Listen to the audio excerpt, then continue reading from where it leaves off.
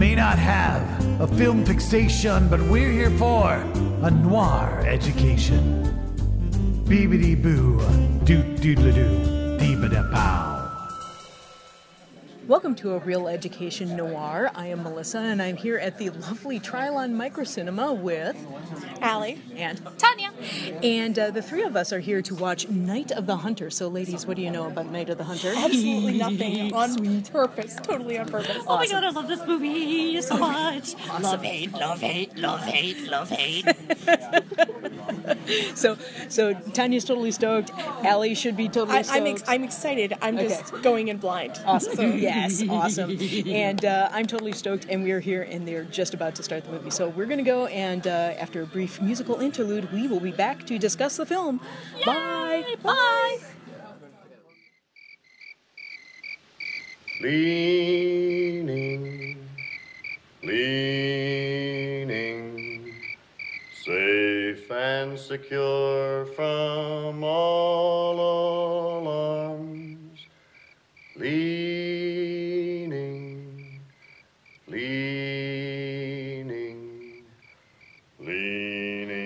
on the everlasting arms.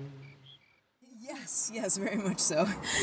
So, dear listeners, we are in the Civic Studios. Yes. We are pulled up by the roadside in my Honda Civic, and we have just watched Night of the Hunter, and we enjoyed it very much. So, ladies, thoughts on Night of the Hunter? I'm sorry. So it was everything I wanted it to be, while not knowing that it was going to be that, and not expecting it to be that, and not even being able to hope that it was going to be that. Love it. And yet it did all of those things that I wanted. Like, without me, like, having to be, like, disappointed at any moment. Mm-hmm. You know, I kept waiting, going, oh god, is this gonna go where I think it's gonna go? I'm not okay with this. Okay, it didn't go there. Cool. Like, I spent a lot of the film going, no, come on. And then being surprised pleasantly when things didn't go the route that I expected them to go. Yeah. So, that was good. That was, like, so vague, but, you know, it's just, I can't even pinpoint a single moment. I spent the whole film going, please don't turn out the way I think you're gonna go. And it never did. You'd think I'd have gotten used to that by the end of it, but no. Very good. Tanya, I know you love the movie. This is one of my favorite movies. Like, awesome. I don't, like, the first time I saw it, it just blew my mind, and every time I watch it, it does, again and again. Like, I was telling Melissa before I came in, I almost wrote the love-hate on my knuckles to come here just to be like, look! Awesome. But, and creepy. Yeah, a little bit. Well, you know, this is all about the creep. Oh, definitely. indeed. Oh my god. Indeed. Oh, the chin dimples, man. Oh. That song will never leave my head. No, like, I'm fascinated by the way this movie weaves the story. I get annoyed by the religious stuff, but I put that aside because the through line is so just fascinating. And to watch the kids, like, because usually kid actors, they're like, whatever. But, like, really, it just, to see the story of, I can't even words right now. And, like, honestly, part of the time I was thinking, wow, I bet Allie's really pissed off at this part. Oh, wow, I bet Allie really hated that. And then I was like, oh, but she'll like that part. And then Lillian Gish comes out with a shotgun. And it's like, yes. It took everything I had not to just, like, stand up and go, whoa, yeah! Exactly. I was waiting for that so bad. Oh, my God. I totally forgot about the Lillian Gish with the shotgun part. My God, and so I saw good. that and was like, yeah, that is pretty fucking sweet. That was my moment where I was like, that was the one time it did do the thing that I thought it would do, but didn't hope that it was going to do it. Like, I wanted that so bad. I'm like, please let her, like, just roll out here with a shotgun. And I'm like, well, but she's such a nice, assuming little, you know, lady who's taking an orphans. Maybe she doesn't have it. Oh, thank God she has a friggin' shotgun. Like, Like, you live in the middle of nowhere and you've got a bunch of little girls. If you don't have a shotgun, I'm shocked. You know. Yes, indeed. But she did not disappoint me. She was prepared to protect her flock. Like, whoa. I will admit, I don't like this movie very much. I know, right? What? And I don't like this movie very much. Melissa doesn't I know, right? There are movies I don't like. But I know, but a noir film that we went to the cinema to see that you don't like. Oh, it's very true. I mean, there are great films that I do not like La Dolce Vita. I fucking hate it. This one, this is actually the second time I've sat through it, and the first time I was like, oh man, I hated it. I really did. Wow. I really did not like it, and I and you paid money. Tanya paid money for you to have that experience. Well, the thing is, I mean, this is a film education podcast. Yes. This is an important movie. It is. It is a very interesting movie to talk about. It is fascinating to watch, and I'm more than willing to sit through it multiple times and go, yeah, I still don't like it. But but it is, I am always willing to sit through something and reconsider it.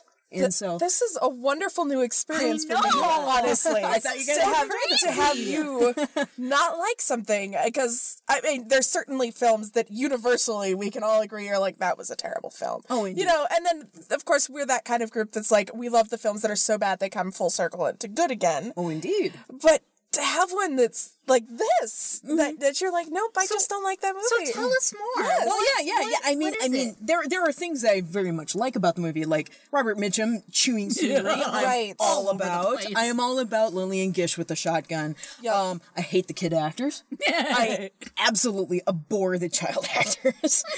I find the editing is really choppy. I find the storytelling really clunky.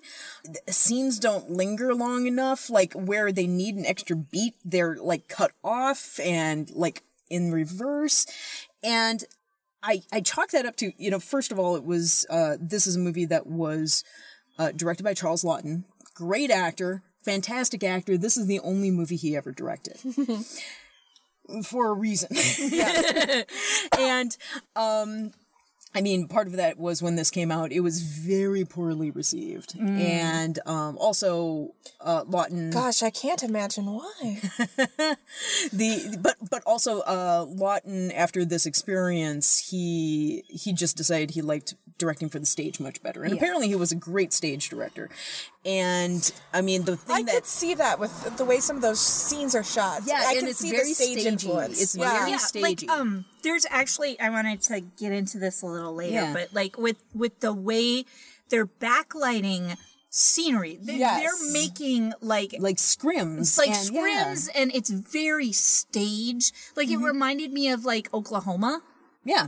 And there's nothing wrong with that. I mean, it's beautifully fantastic. used here. But yeah, I couldn't put my finger on it until you said it. Yeah. That he's a stage director. Oh, that makes sense. Yeah, he's very much a stage director, and this was a movie that was very deliberately shot on sound stages. Yep. So it had that very controlled environment, and it was very obvious it was not shot in nature most of the time.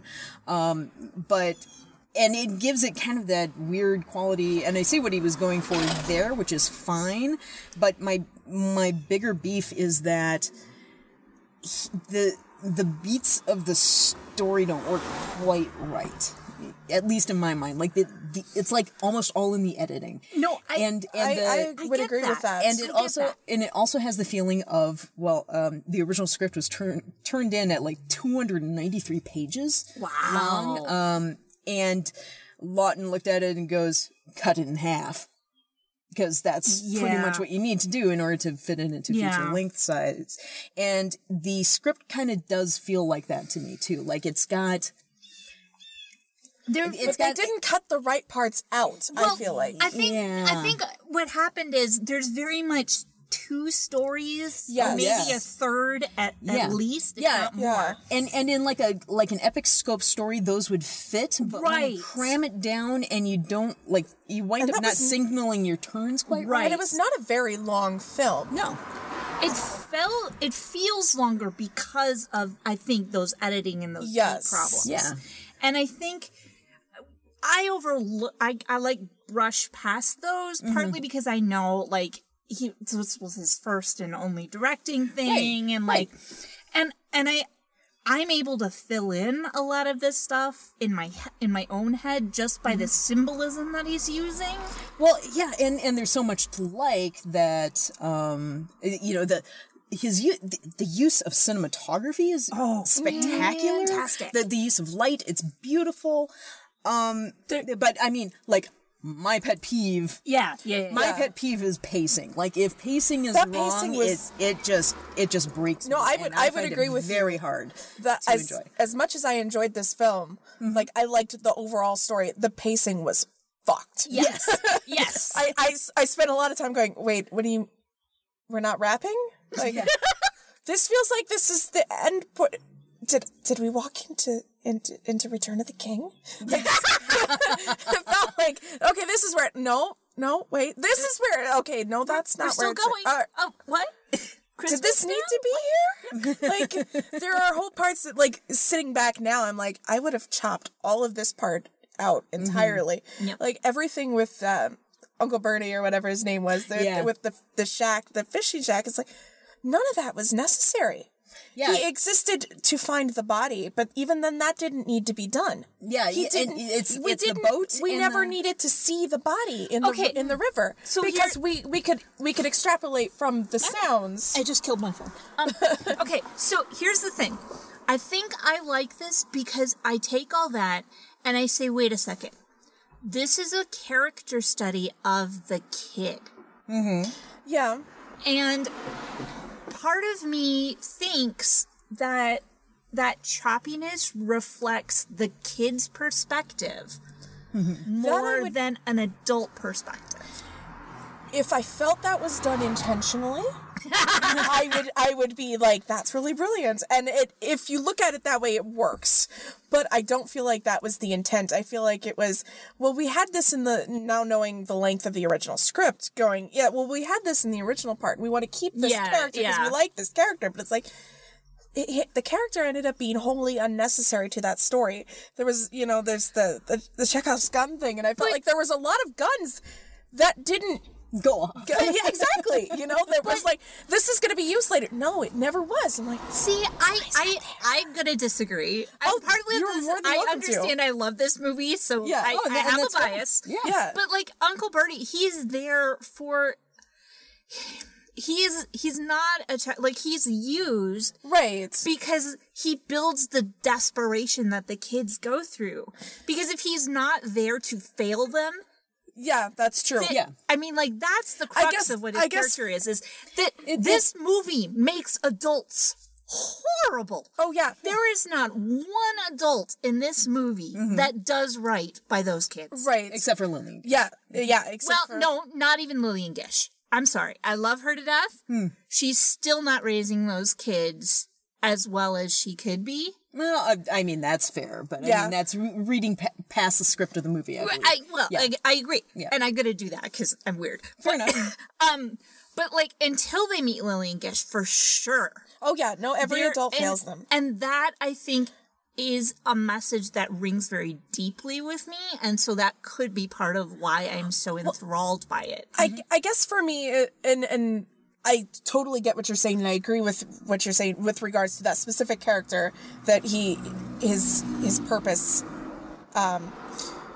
for this film is to fail those kids by not being there when he needs them. But at the same time, if he didn't exist for them to have somebody to go to in the scope of this film, if he was never part of the film, so that the kids didn't have that last ditch effort, the end result would have been the same, I think. Well, yeah, I feel like his character could have been rolled into one of the other extraneous characters just as easily. Yes, And it could have been Mr. Spoons. Yeah.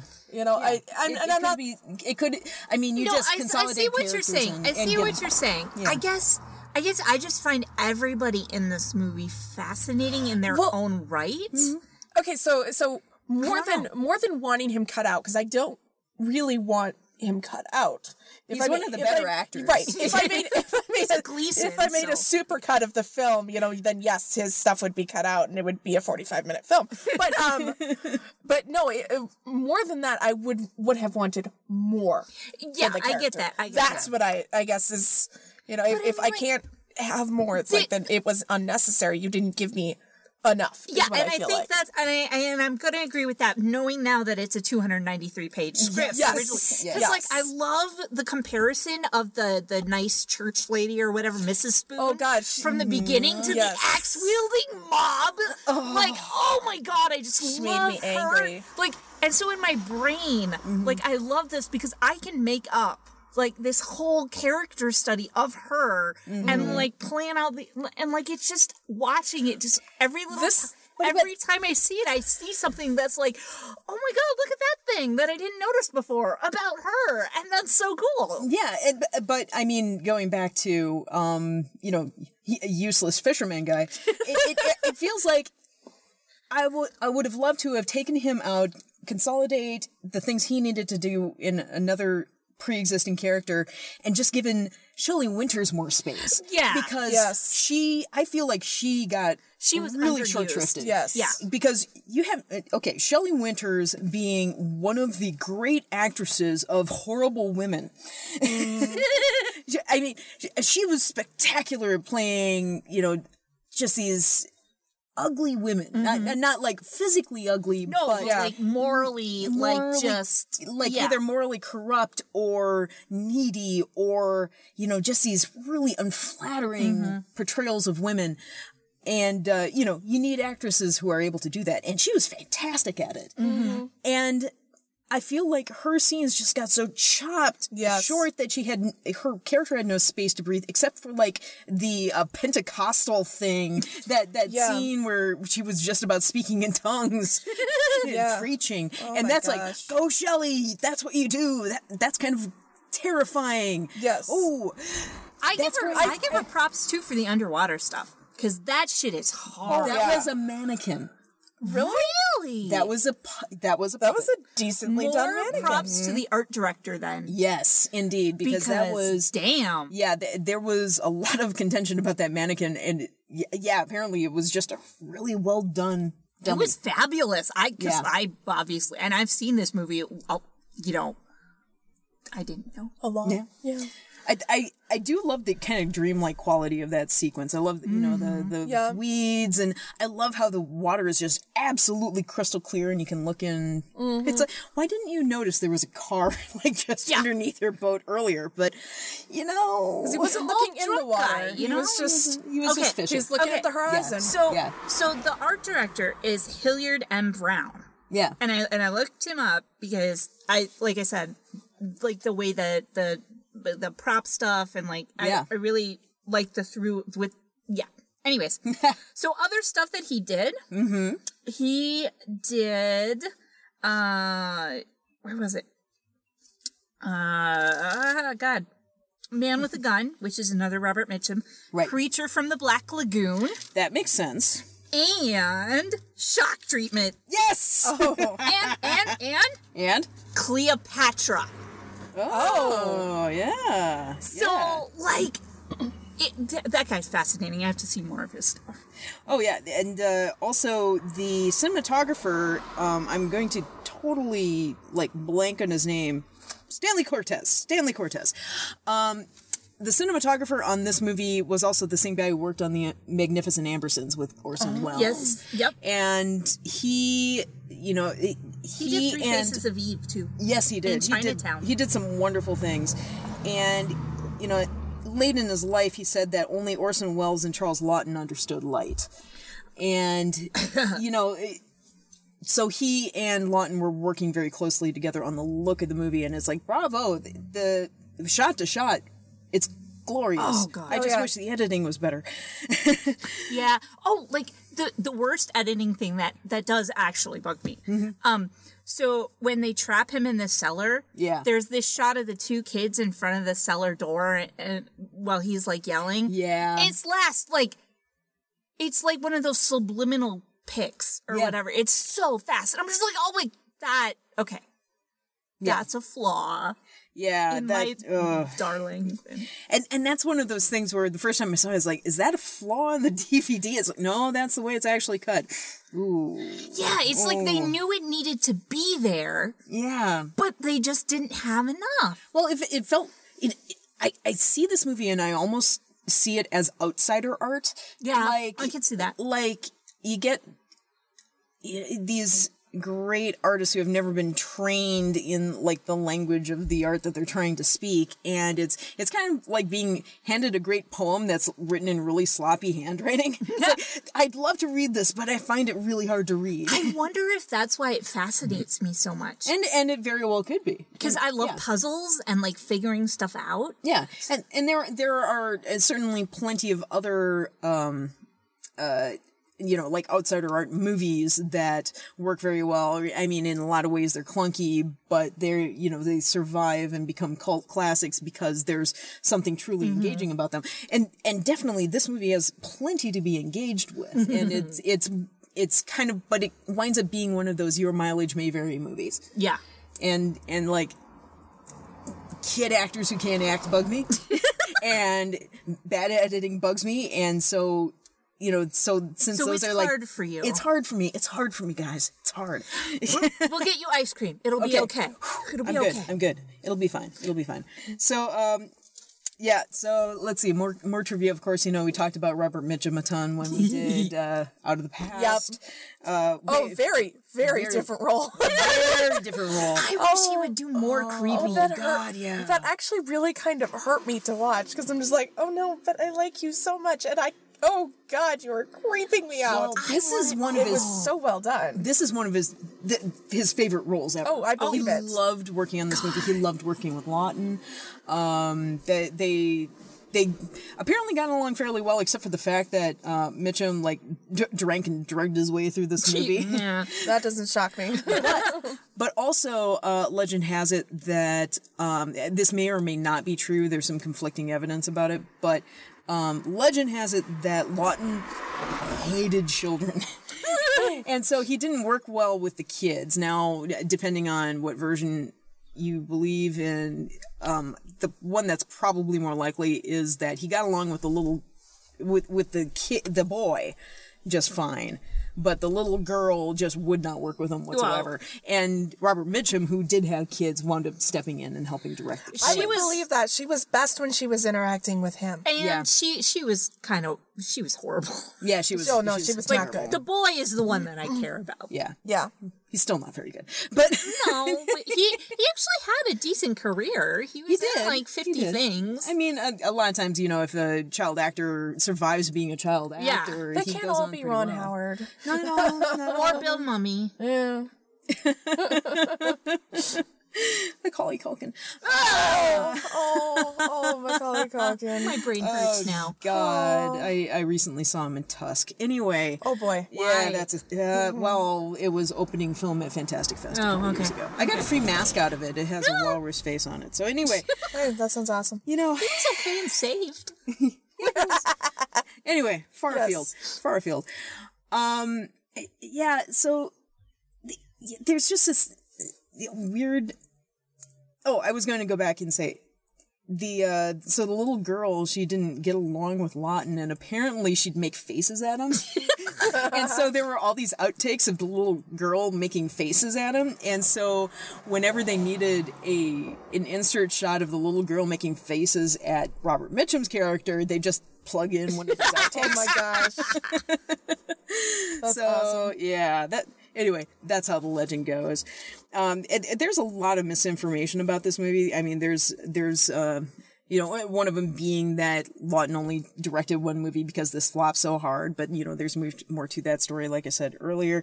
There's also that he fired James Agee, A-G-E-E, I'm not sure how to pronounce his name, after turning in the 293-page script, which is not true. The writer was kept on during the movie after cutting it down to half, and he even visited the set a few times. But the poor guy died of a heart attack in the back of a taxi, I think it was. Oh my goodness. At age 45, a couple months before the movie came out, so he never got to see the movie finished. But he was a Pulitzer Prize winning author. Yeah, I was gonna say. I recognize his name. Mm-hmm. Yeah. They use it in crossword puzzles a lot. Yeah. It's very useful. He was the writer of A Death in the Family. That's what he won the Pulitzer Prize for. And he wrote the script for The African Queen. Yeah. Also, you know, Charles Laughton being the director of this movie, he had, you know, tons of trivia about him because he had a long, long career as an actor. Many Oscar nominations. He won an Oscar for playing Henry VIII in Private Life of Henry VIII. He was married to the Bride of Frankenstein, Elsa Lanchester. They never had kids, and there are like 4 different stories about what went on there. I've heheard other podcasts specifically about her and hearing. Oh, yeah. Fascinating. There is stuff there. There's some dirt. Yeah, like in one of her biographies, she said that he was homosexual and that's why they never had kids.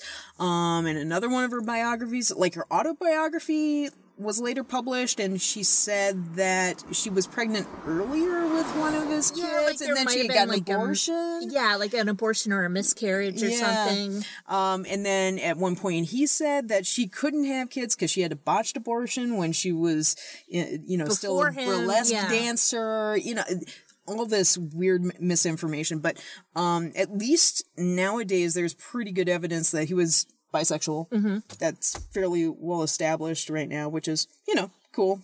And, if Elsa Lanchester stuck around for that long, she was probably by herself. At least okay with it in some form. Well, the podcast I heard said she was also with women too, so. Yeah, that would make a lot of sense. That would make a ton of sense. And so Laughton also was the first actor to play Hercule Poirot. Really? Yeah. I did not know that. Yeah. I forget which film it is, but one of the early Agatha Christie adaptations. He played Poirot. Awesome. He co-starred with his wife in 7 movies. Let's see what else. He became an American citizen in 1950 because he was born British. I feel like that. He was born British, and they had it fixed. But he got later. better. He got better. It's fine.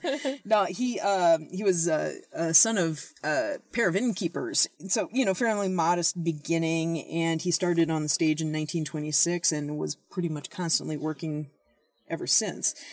And he lived up until 1962. In 1962, he was diagnosed with gallbladder cancer.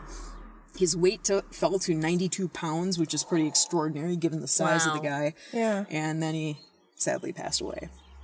But, very long career, great actor, fantastic actor, and, I've always heard he was a great stage director, too. And people loved working with him, so there's that. And we have, of course, Shelley Winters. We went into her history a little bit. She came from a really modest upbringing, too. She started acting when she was fairly young, and when Gone with the Wind rolled around, there was like this nationwide casting call for the role of Scarlett O'Hara. And she tried out, and she wound up meeting George Cukor, the director, because he was conducting the auditions that she went to. And he saw her audition, and he recommended she get acting classes. And she went, yes, sir, and went out and took acting classes. And then eventually got on Broadway. She, her career got traction when she got into the cast of Oklahoma. And then she got into Hollywood soon after that, in a movie directed by George Cukor called The Double Life. She got several award nominations, even early in her career, but she got into method acting right around when she was in Streetcar Named Desire. And then her career faded a little bit. She had like very stormy marriages and various affairs and all that fun stuff. But her career had this resurgence after she gained some weight and could take on those kind of seedy, dumpy, awful woman roles that she is so well known for. And that's when she really became Shelley Winters. Ooh, Icy Spoon? That's her name. Yes. Yes. Mrs. Spoon, whatever. Mrs. Spoon, She was in The Bad Seed. Oh, yes, she was. She's kind of that ultimate granny character. Yeah, but she's not the good granny, though. No, she's not never good the good granny, so I gotta wonder what her real personality was like. And of course, Peter Graves shows up early in the movie as the father that goes to prison. And Peter Graves, Minneapolitan. He was born here in Minneapolis in 1926. He went to the same acting program I did. Yeah, University of Minnesota. Yay, go They have his Gophers. picture up. That's awesome. My alma mater too.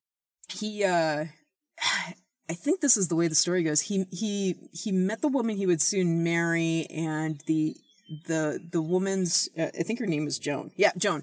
Her mother said, "Peter, get a job." And he goes, "All right then." And he went out to get a job in acting, and he had been acting ever since. So he debuted in a film called Rogue River in 1951 and was in a smattering of movie roles, but he hit bigger in TV, and of course Mission Impossible is where probably most people know him from, or from Airplane, which is awesome. I love that in the 80s, you had this whole slate of fairly serious actors from TV and film suddenly going into comedy. So you have Leslie Nielsen and Peter Graves, and they were so much fun. But Peter Graves had an older brother by the name of James Arness. Yes. And James Arness is an also awesome actor. And if I remember right, he's the tallest. He's like tied for like the Guinness World Record holder of like tallest leading man, because he was like 6'7". Yeah. He's just enormous. And James Arness. James Matt Arness. Dillon. Yes, indeed. So the two of them never worked together. Or Which rather, is just so bizarre to me. well, they never acted together, I should Yes. say, because I think Peter Graves directed Arness in something, but they never acted together. And, I mentioned Peter Graves's wife, Joan. They were married for 60 years. Wow. Yeah, very cool. Okay. So I just realized that Shelley Winters was Ma Parker in Batman 1966, and that just makes me so happy. And I just saw she was in a movie called, get this, The Silence of the Hams Oh my god. in 1994. She was also in the original Alfie, which I did not Yes, realize she was her, was. and I have to watch that movie again. It's so much fun. She was in Wombo. Yeah, she won has 2 a Oscars. lot of stuff. Yeah, she won 2 Oscars for Patch of Blue, and she won for Diary of Anne Frank. She was also nominated for the Poseidon Adventure. I was just about to say, Yes. I'd forgotten that she was in that as well. It's been so long since I've seen that movie. And one of her earlier roles, A Place in the Sun. Yep. She was around till about 2005. Also. Wow. I think one of her better roles, though, I mean, I always think of her as the mother in Lolita. Yeah. And she is like the awfulest of awful women in that movie. So also Lillian Gish, the legend. Yes. Lillian Gish. She was born in 1893, and she passed away in 1993. Wow. She made it to 100. She was 6 years old when she started acting because her family needed money. So her sister Dorothy, and her mother basically formed like an acting collective and started acting. In 1912, Lillian Gish met D.W. Griffith, and she made 12 movies with him in that year. Wow. Well, it was silent. It was silent. It was a lot easier, but still. But still, the following year, no, I think over the following 2 years, she made another 25 movies. So, like, within a space of 3 years, you have an entire, like, career's worth of movies. So she was a huge silent film star. And by the time sound rolled around, her star started to crash a little bit. So, like, in the late 1920s, she didn't do so much. And then it came up again, and then it crashed again, and came up again. She had a 75-year career in film. Her last movie was in 1987 in The Whales of August. And ultimately, I'm pretty sure that IMDb doesn't even list all of her movies, because currently she has 121 credits. I'm pretty sure it's more than there's got to be more than that. Yeah. Because Boat Guy has 163. Yeah. And so she's got more than him. The other fun thing, do you remember talking about Al Jennings, the train robber, in for the Gun Crazy episode? Yeah. She was taught to shoot by Jennings. Oh my god. She was apparently a crack shot. I would believe it. Well, she knew how to handle that shotgun. Oh yeah, yeah. you could tell she knew what she was doing. Yeah. She would be hired onto Westerns and she could outshoot the male stars, and they're like, what the hell? And another fun piece of trivia. She and her sister Dorothy once had a chance to buy the Sunset Strip for $300. Oh my god. They bought dresses instead. And when she passed away in 1987, she left her entire estate, millions and millions of dollars, to Helen Hayes, who died 18 days later, Oh, God. which is sad. And my final bit of trivia, this is based on a true story. It is based on the story of a serial killer named Harry Powers, who went under various other pseudonyms as he was operating.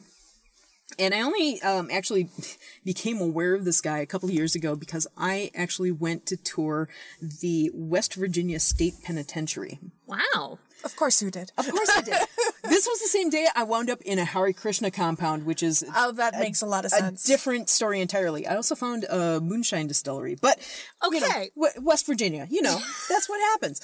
So I was in the penitentiary, and there's this wall of photographs of like the famous inmates in this penitentiary, and the penitentiary is famous for being one of the more violent penitentiaries that were in American history. This was a mean place to be, and they executed a lot of people there, and it was not nice. And so there's this wall of photographs of some of the more better known convicts that were residents there.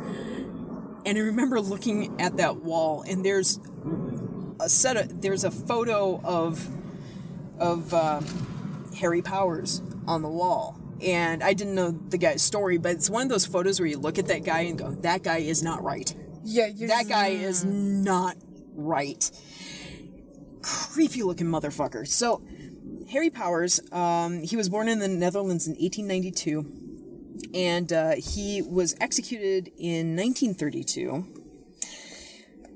What he did was he lured victims through Lonely Hearts ads in newspapers, and so he'd meet all these women and lure them in, grab their cash, murder them in his garage.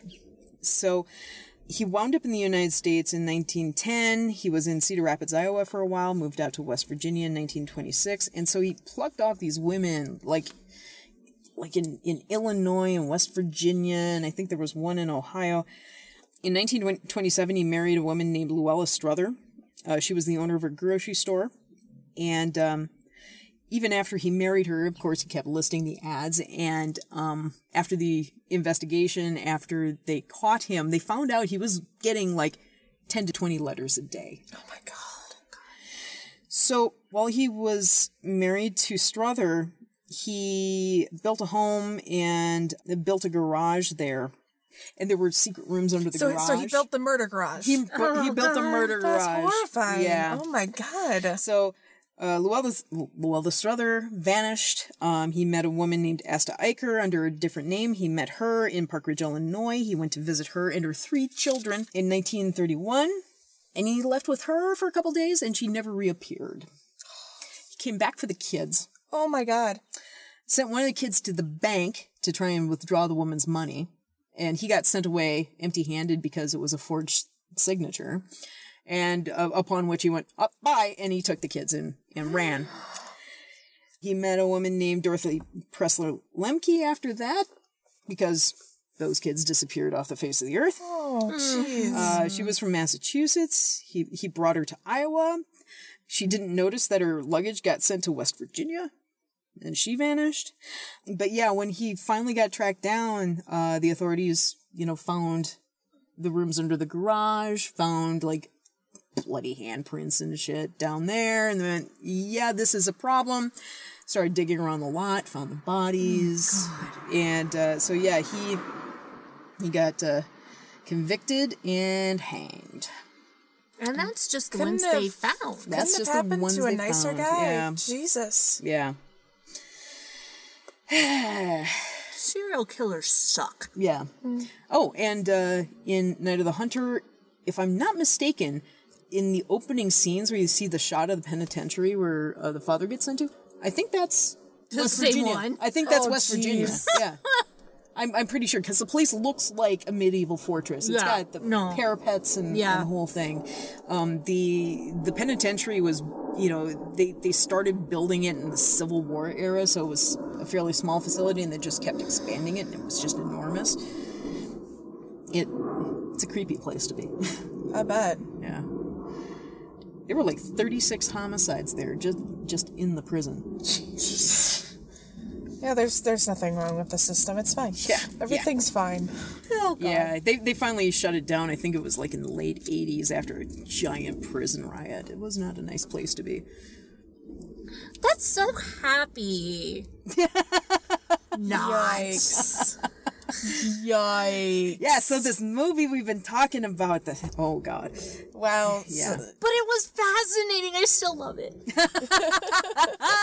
Because the shadow and the hat and the Oh God, my yeah. God. I song thought and the religious bent was bad enough. The reality was even worse. Oh yeah.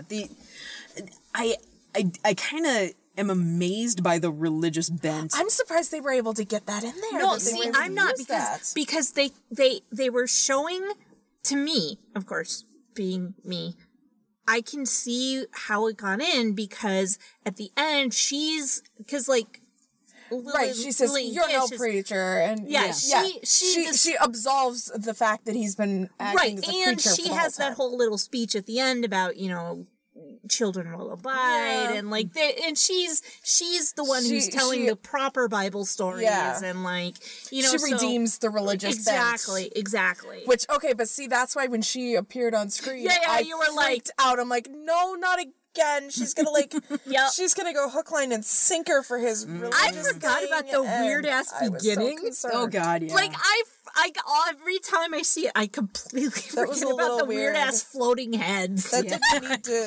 I'm like, wait, shit, where's Rod Serling? Yeah, none of that needed to be in there. That was very strange. the but- children. No, see, but that's the religious thing. Well, yes. Because then you that's the rap. Like, that's right. like the... Well, I got how it bookended it, but it was know, still I a just, little like- weird. Well, I'm not saying it's not. It's just, like...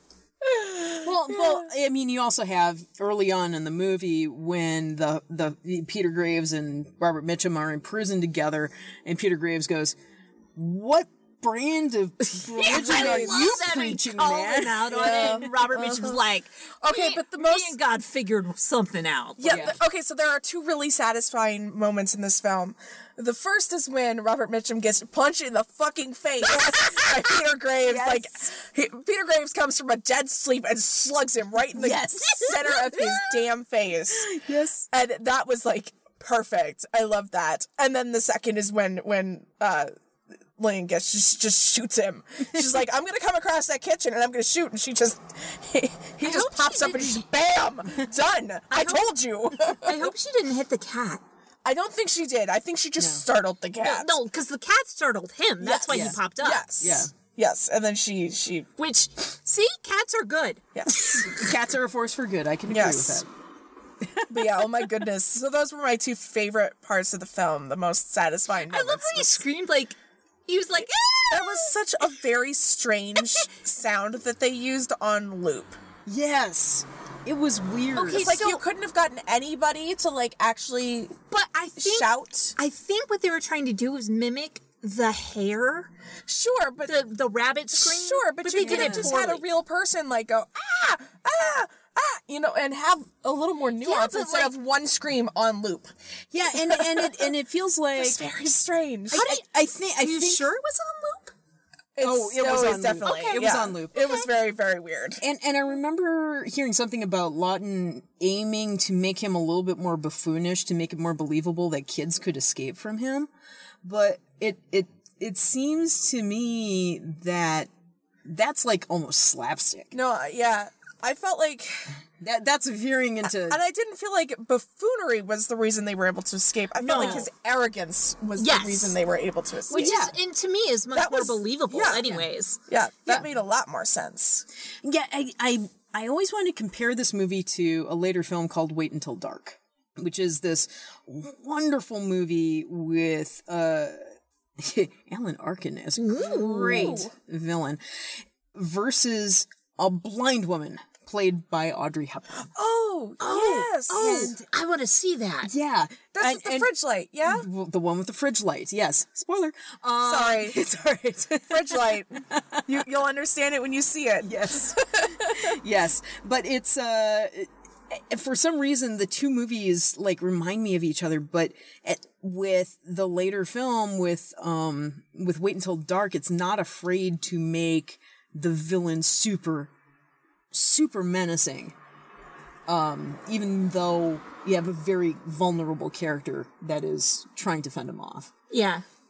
Well, and I wonder too, like, I'm going to chalk this up to my theory that it's a character study about the kid. Mm-hmm. Because, like, when you're a kid, like, even if somebody hurts you, and you can be scared of them, but if they're your parental figure, like, if they're your guardian, it gets all mixed up in your head. Right. And there's this whole thing about, like, you know, how many times does he hit the little girl and she's still like, he's Daddy Powell, you know, he's, you know, because when that's your only source of social interaction, when that's your only source of physical contact, Yeah. like, that's why, so when they get the apples and he's with Ma Cooper and it just looks like they're just standing there until you notice his hand is inching to touch hers. And that is so powerful. Yes. Because he is so desperate for somebody to just make the bad stuff stop. And she doesn't do anything to encourage or discourage. Yeah. She just lets him do it himself. Which was really good at the point. Yes. Yeah. She doesn't turn her hand to clasp his or anything. She just lets him do what he needs to do. And that was a very well done and that was scene. a very real moment. And maybe that's partly why I like it, is because, like, there are real moments with the kids. Although I wonder if some of of Pearl clinging to Daddy Powell is because she just really likes Robert Mitchum. I know. I mean, I totally get that. But I wonder if that's what he's on set and just boom, she runs to him and it's just like, okay, we're just rolling with this. You know, which either way it works. You can explain it. For sure. You know, you can look at it and go, okay, that makes sense because he is the only parental figure she has left. That makes it works. She's probably 3 or 4 age, or like her character at least is. Yeah. And it's like, not a long memory for a lot of stuff. No, they're very mercurial at that age. I do love, I mean, there's so many moments that are really great. Like, when she takes the money and makes paper dolls. Out of it. I like, when Shelley Winters comes to bed, that creepy ass scene where it's that instant manipulation of an abusive relationship. Oh God, that hurt me a lot. That was like, oh God, I wanted to like sink down into my seat and then turn into a puddle like Alex Mack and just slide away on the floor and disappear. I wanted to bitch slap Lady Spoon so many times. Oh my God, for her. Yeah. It's like in front of her husband. She's like, I just lay there. And think about his face at that moment was like, oh my God, what a horrible. That was the only thing she said that I actually liked. Really?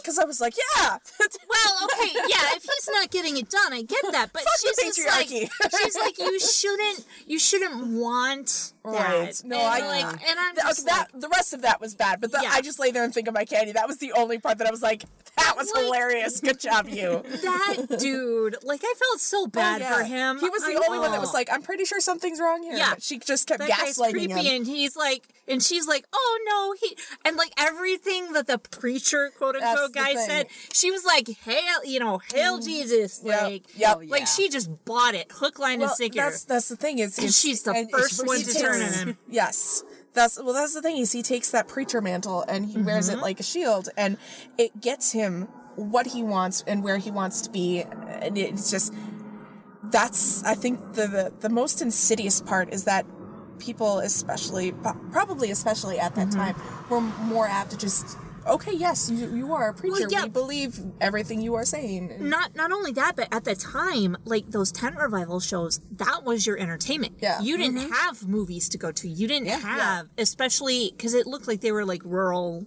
more rural.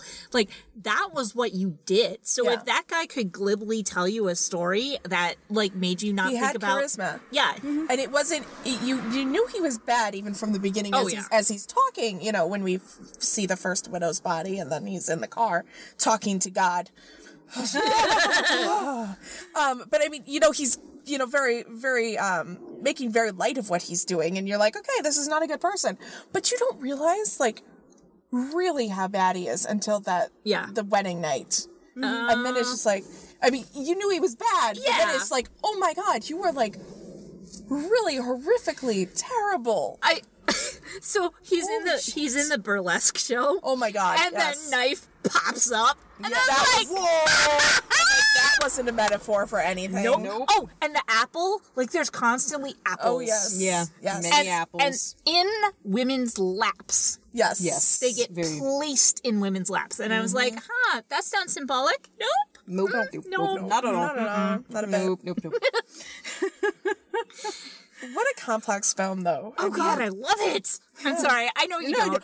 Hey, you know what? I much rather enjoy movies than hate on them. So, Yeah, that's true. I mean, if you guys love it, I'm all for it. You know, that is fantastic. And I want to see that movie redone. I am better edited. Yes. That would be good. Yeah. Yeah, like a Like if they find like bad, they're not going to. But if there was a vault of There's a this Douglas- is the stuff we threw away. Right. Yeah. There's got to be a Douglas that can pick up the part now, so we can keep the chin dimple, right? we can still make this work. we have right? CGI. We can make this happen. Yeah, we can make. I mean, if we can put We have hologram Michael Jackson. We can have CGI Robert Mitchum. if we can have young Jeff Bridges show up in Tron that was Legacy. Tron. So- Oh my God. So weird. Yeah.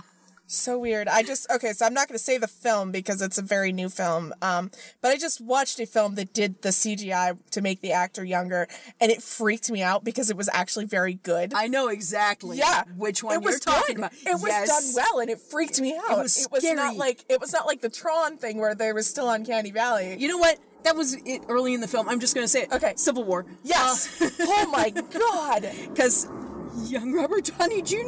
I was like, shows up. I'm like, What? I'm like, how did they? Okay, I have This to is see very this now. very early in the movie. Yes, very yes. early. Wow. So it's But yeah, it's not they a big did. it's not a big spoiler. No, but it and was it's just like, and it's a throwaway, so it's not. yes, yeah, it's not like it was plot essential by any means, but yeah, it was just like, where did they get this old footage of? This is like Robert Downey Saved by Jr.? Zero shit going on here. What the hell? Oh my God, so strange, but it was so well done. So I mean, if they can Yeah, do so that, let's remake it. Let's Yeah. do it. Yeah, And totally. get better kid actors because we have better kid actors. we have now. much better kid actors. I we mean, could make the kids a little bit Kid older, and it would actors still work. can still suck, but they can be better now. Yes, Right, absolutely. right. Yeah. Now I'm trying to think of the name of the film that I was thinking of as soon as I saw Robert Downey Jr. on stage. St. Elmo's Fire. No, not that one. I mean, probably. Back to school. Oh my God, you guys, just stop. What? Saved by Zero. Yeah, no. It was, No, it was the very one with Val Kilmer. Yeah, anyway. And like Kiss Kiss Bang Bang. yeah, no, it was much earlier than Kiss Kiss Bang Bang. But yes. I'm being facetious. I know. That's what I do. Yeah, but it was very much like oh my God, is this like outtake footage from Chaplin that they're like splicing over the top of this? Like, so weird. So That's right. weird. He was in Chaplin. Oh God, now I have Yeah. to see that. It's actually it's pretty good. Is it okay? All right. Yeah. So Anyways, anyway, we're getting off digressing. topic. But I mean, I think it's What? still relevant that we're coming to the age where we could pretty seamlessly start making movies starring old classic actors, which is creepy. Wow. It's creepy. My mind just, wow. Yeah. You just need people to stand in. Yeah. And then you just CG over the top of them. Andy Serkis can play everyone. I was going to say, it's just, this film is starring Andy Serkis. As That's everyone. and possibly Doug Jones. Yeah, there Like you when go. they need two people. Yeah. Okay. So wait, I got thinking about. Okay, so we're natural. That made me think because there are so many nature shots, like Yeah. with real animals, Oh, yeah. and stuff. And I wanted to mention those because they were kind of amazing. Like I kind of felt like I was watching the was it the World of Disney or whatever, where they used to show like Yeah. Yeah. when they made the lemmings run up the cliff. Yeah, when they took a bulldozer and bulldozed the lemmings, But yeah, no, like the only thing was there was a string attached to the owl. Yep. To make it fly, like Oh they my pulled God. it to make it fly. Yep. I missed that. But I didn't. I noticed it this time and not. But I mean, some of those, like, I love just watching them, and it was really cool because I think there was one with 2 rabbits while the kids are in the thing, and it was a really well done. Like, I think they overlaid the rabbits. Oh, you mean On the Because river. the kids are in the river. Well, yeah, you've got going that behind. deep focus shot. Yeah, and I I thought it was really well done because I'm pretty sure they didn't have the rabbits in the studio at the same time as the kid in the boat. Yeah, actually, I think that may have been Really? the same shot. You can do that. The way you do that is there are special lenses that you put on the camera that have 2 different focal lengths and split down the middle. okay. So if you it got used a lot in All the President's Men. Okay. And so there you can watch for them. There's usually like a fuzzy bit right in the middle where you can see the split in the lens, but it gives you that ability to see close, objects close to the It's a camera, bifocal. and then things. Yeah, it's a bifocal generally, so you see things in the distance too. They need to work on that progressive. Yes, yes, My and camera wears glasses. diopters. Anyway, Oh, this went delightfully nerdy. I'm sorry. there are also ways to do that with really long focal length lenses. If you're standing like way the fuck far away, it really compresses space. So if the camera operator had like a 200 millimeter lens and was standing like 50, 60 Right. feet away and then zoomed in on the rabbits and the kids, it would all be in focus. Okay. Oh, that's really cool. Yeah, but like a lot of those shots, I was like, wow. And And that was a really interesting way, I think, to show that journey. yeah. Yeah. So there was And there are other shots like that, those super deep focus shots. Yeah. it was a very interesting transition between the beginning of the film and Yep. then the latter part of the film. It was almost like the whole river sequence was like Act 2. Yeah. It just that was very much like I didn't think this was going to go there. I wasn't expecting it to focus so much on the children. I honestly, because of Shelley Winters getting the billing the way she did, right. I thought there was going to be a lot more of her coming to realize what Yep. was going on and dealing with it, and then still possibly, dying. But I thought there would be more of her.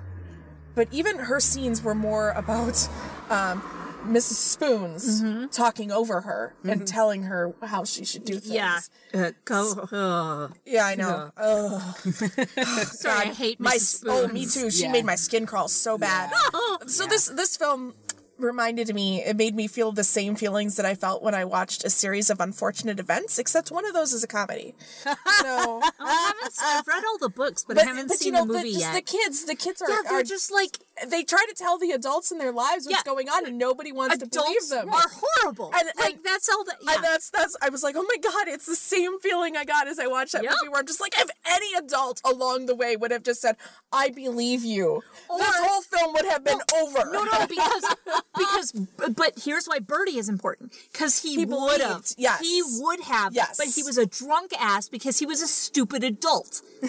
because he coped with something he couldn't cope with Right. in the wrong manner at the wrong moment. He was an adult and he failed them. Yes, he was the only one that if he had been not dead drunk at the Yeah. time, he would have hid the children away and Or it could have done been okay. something. Yes. Yeah. Yes, it could have been. I honestly thought that the whole shack was going to go up in flames. Yeah, when the bottle went over and the alcohol started spilling out, I'm like, okay, so he's going to die next. The shack's going to catch fire. Yeah, And that the didn't way it happen, was and I was lit, like, huh. the way it was lit, Yeah.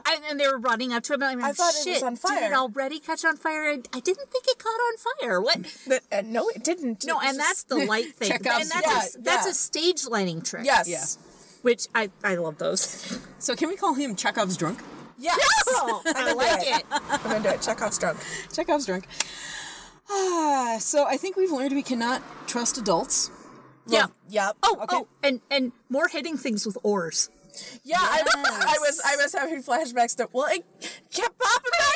It was like, down. Hit him again. You know, don't make me get a switch. I'm like, kid, you have an oar. Like, yeah, and that's because that's, I mean, it's, Lillian Gish is like, she's supposed to save them, but her first words are, I'm going to beat your ass for not obeying me.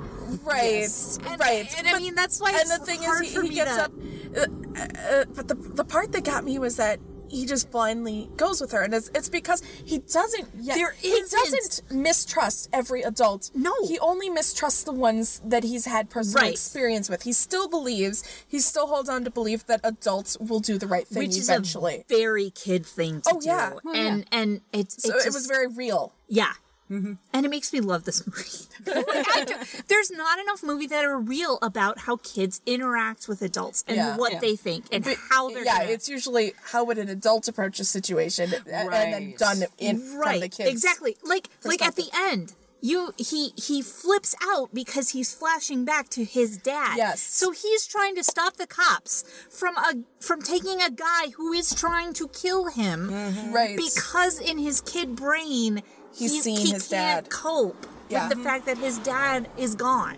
Yeah. And like that's such a kid thing to do. And like all this money that he's been protecting for so long is out the window immediately. He can't think of it because his brain is poor little kid boy brain is broken and it just yeah.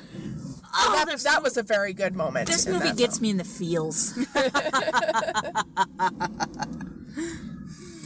Yeah. Well, awesome. Yay. Yeah. That was a good discussion. Yeah. Like I said, I don't care for the movie myself, but there's plenty to discuss here. It's a great movie to discuss. It's a famous movie. It absolutely should be watched. Yes. Yes, absolutely. Let's remake this movie. Yes. Let's do it. I'd be interested to see it. Mm-hmm. Yeah. It's now far enough gone that we could remake it without it being like, oh God, really another remake? Yeah. Right? Yeah, I mean, he was the one that paid for them to remaster it. Yeah. Let's call Scorsese. Clean it up. Yeah, dear listeners, we saw Daniel Day-Lewis.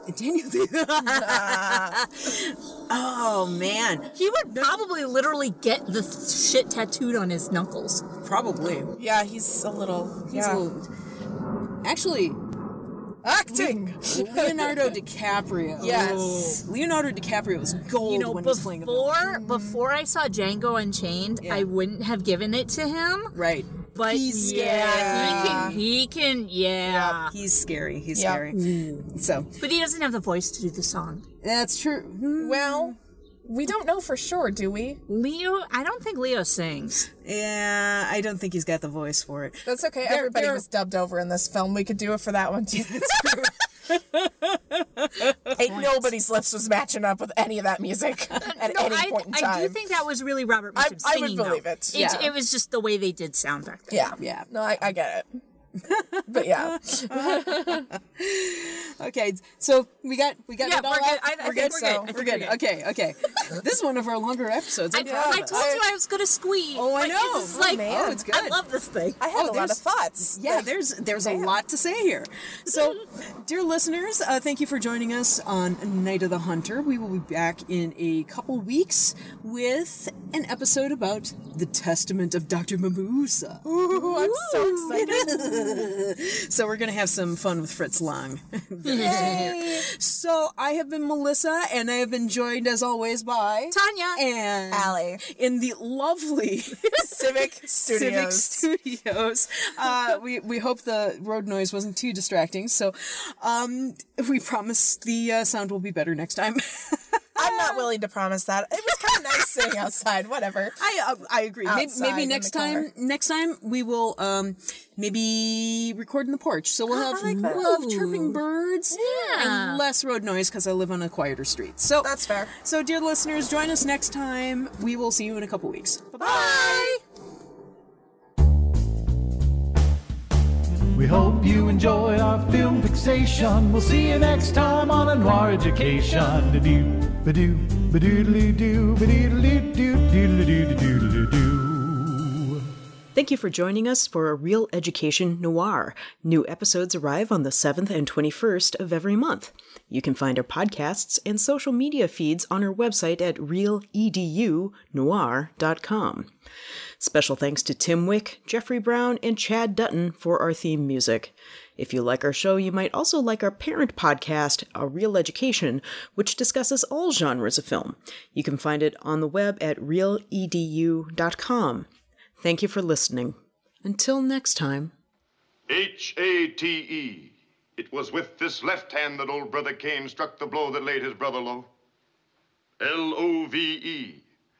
You see these fingers, dear hearts? These fingers has veins that run straight to the soul of man. The right hand, friends, the hand of love.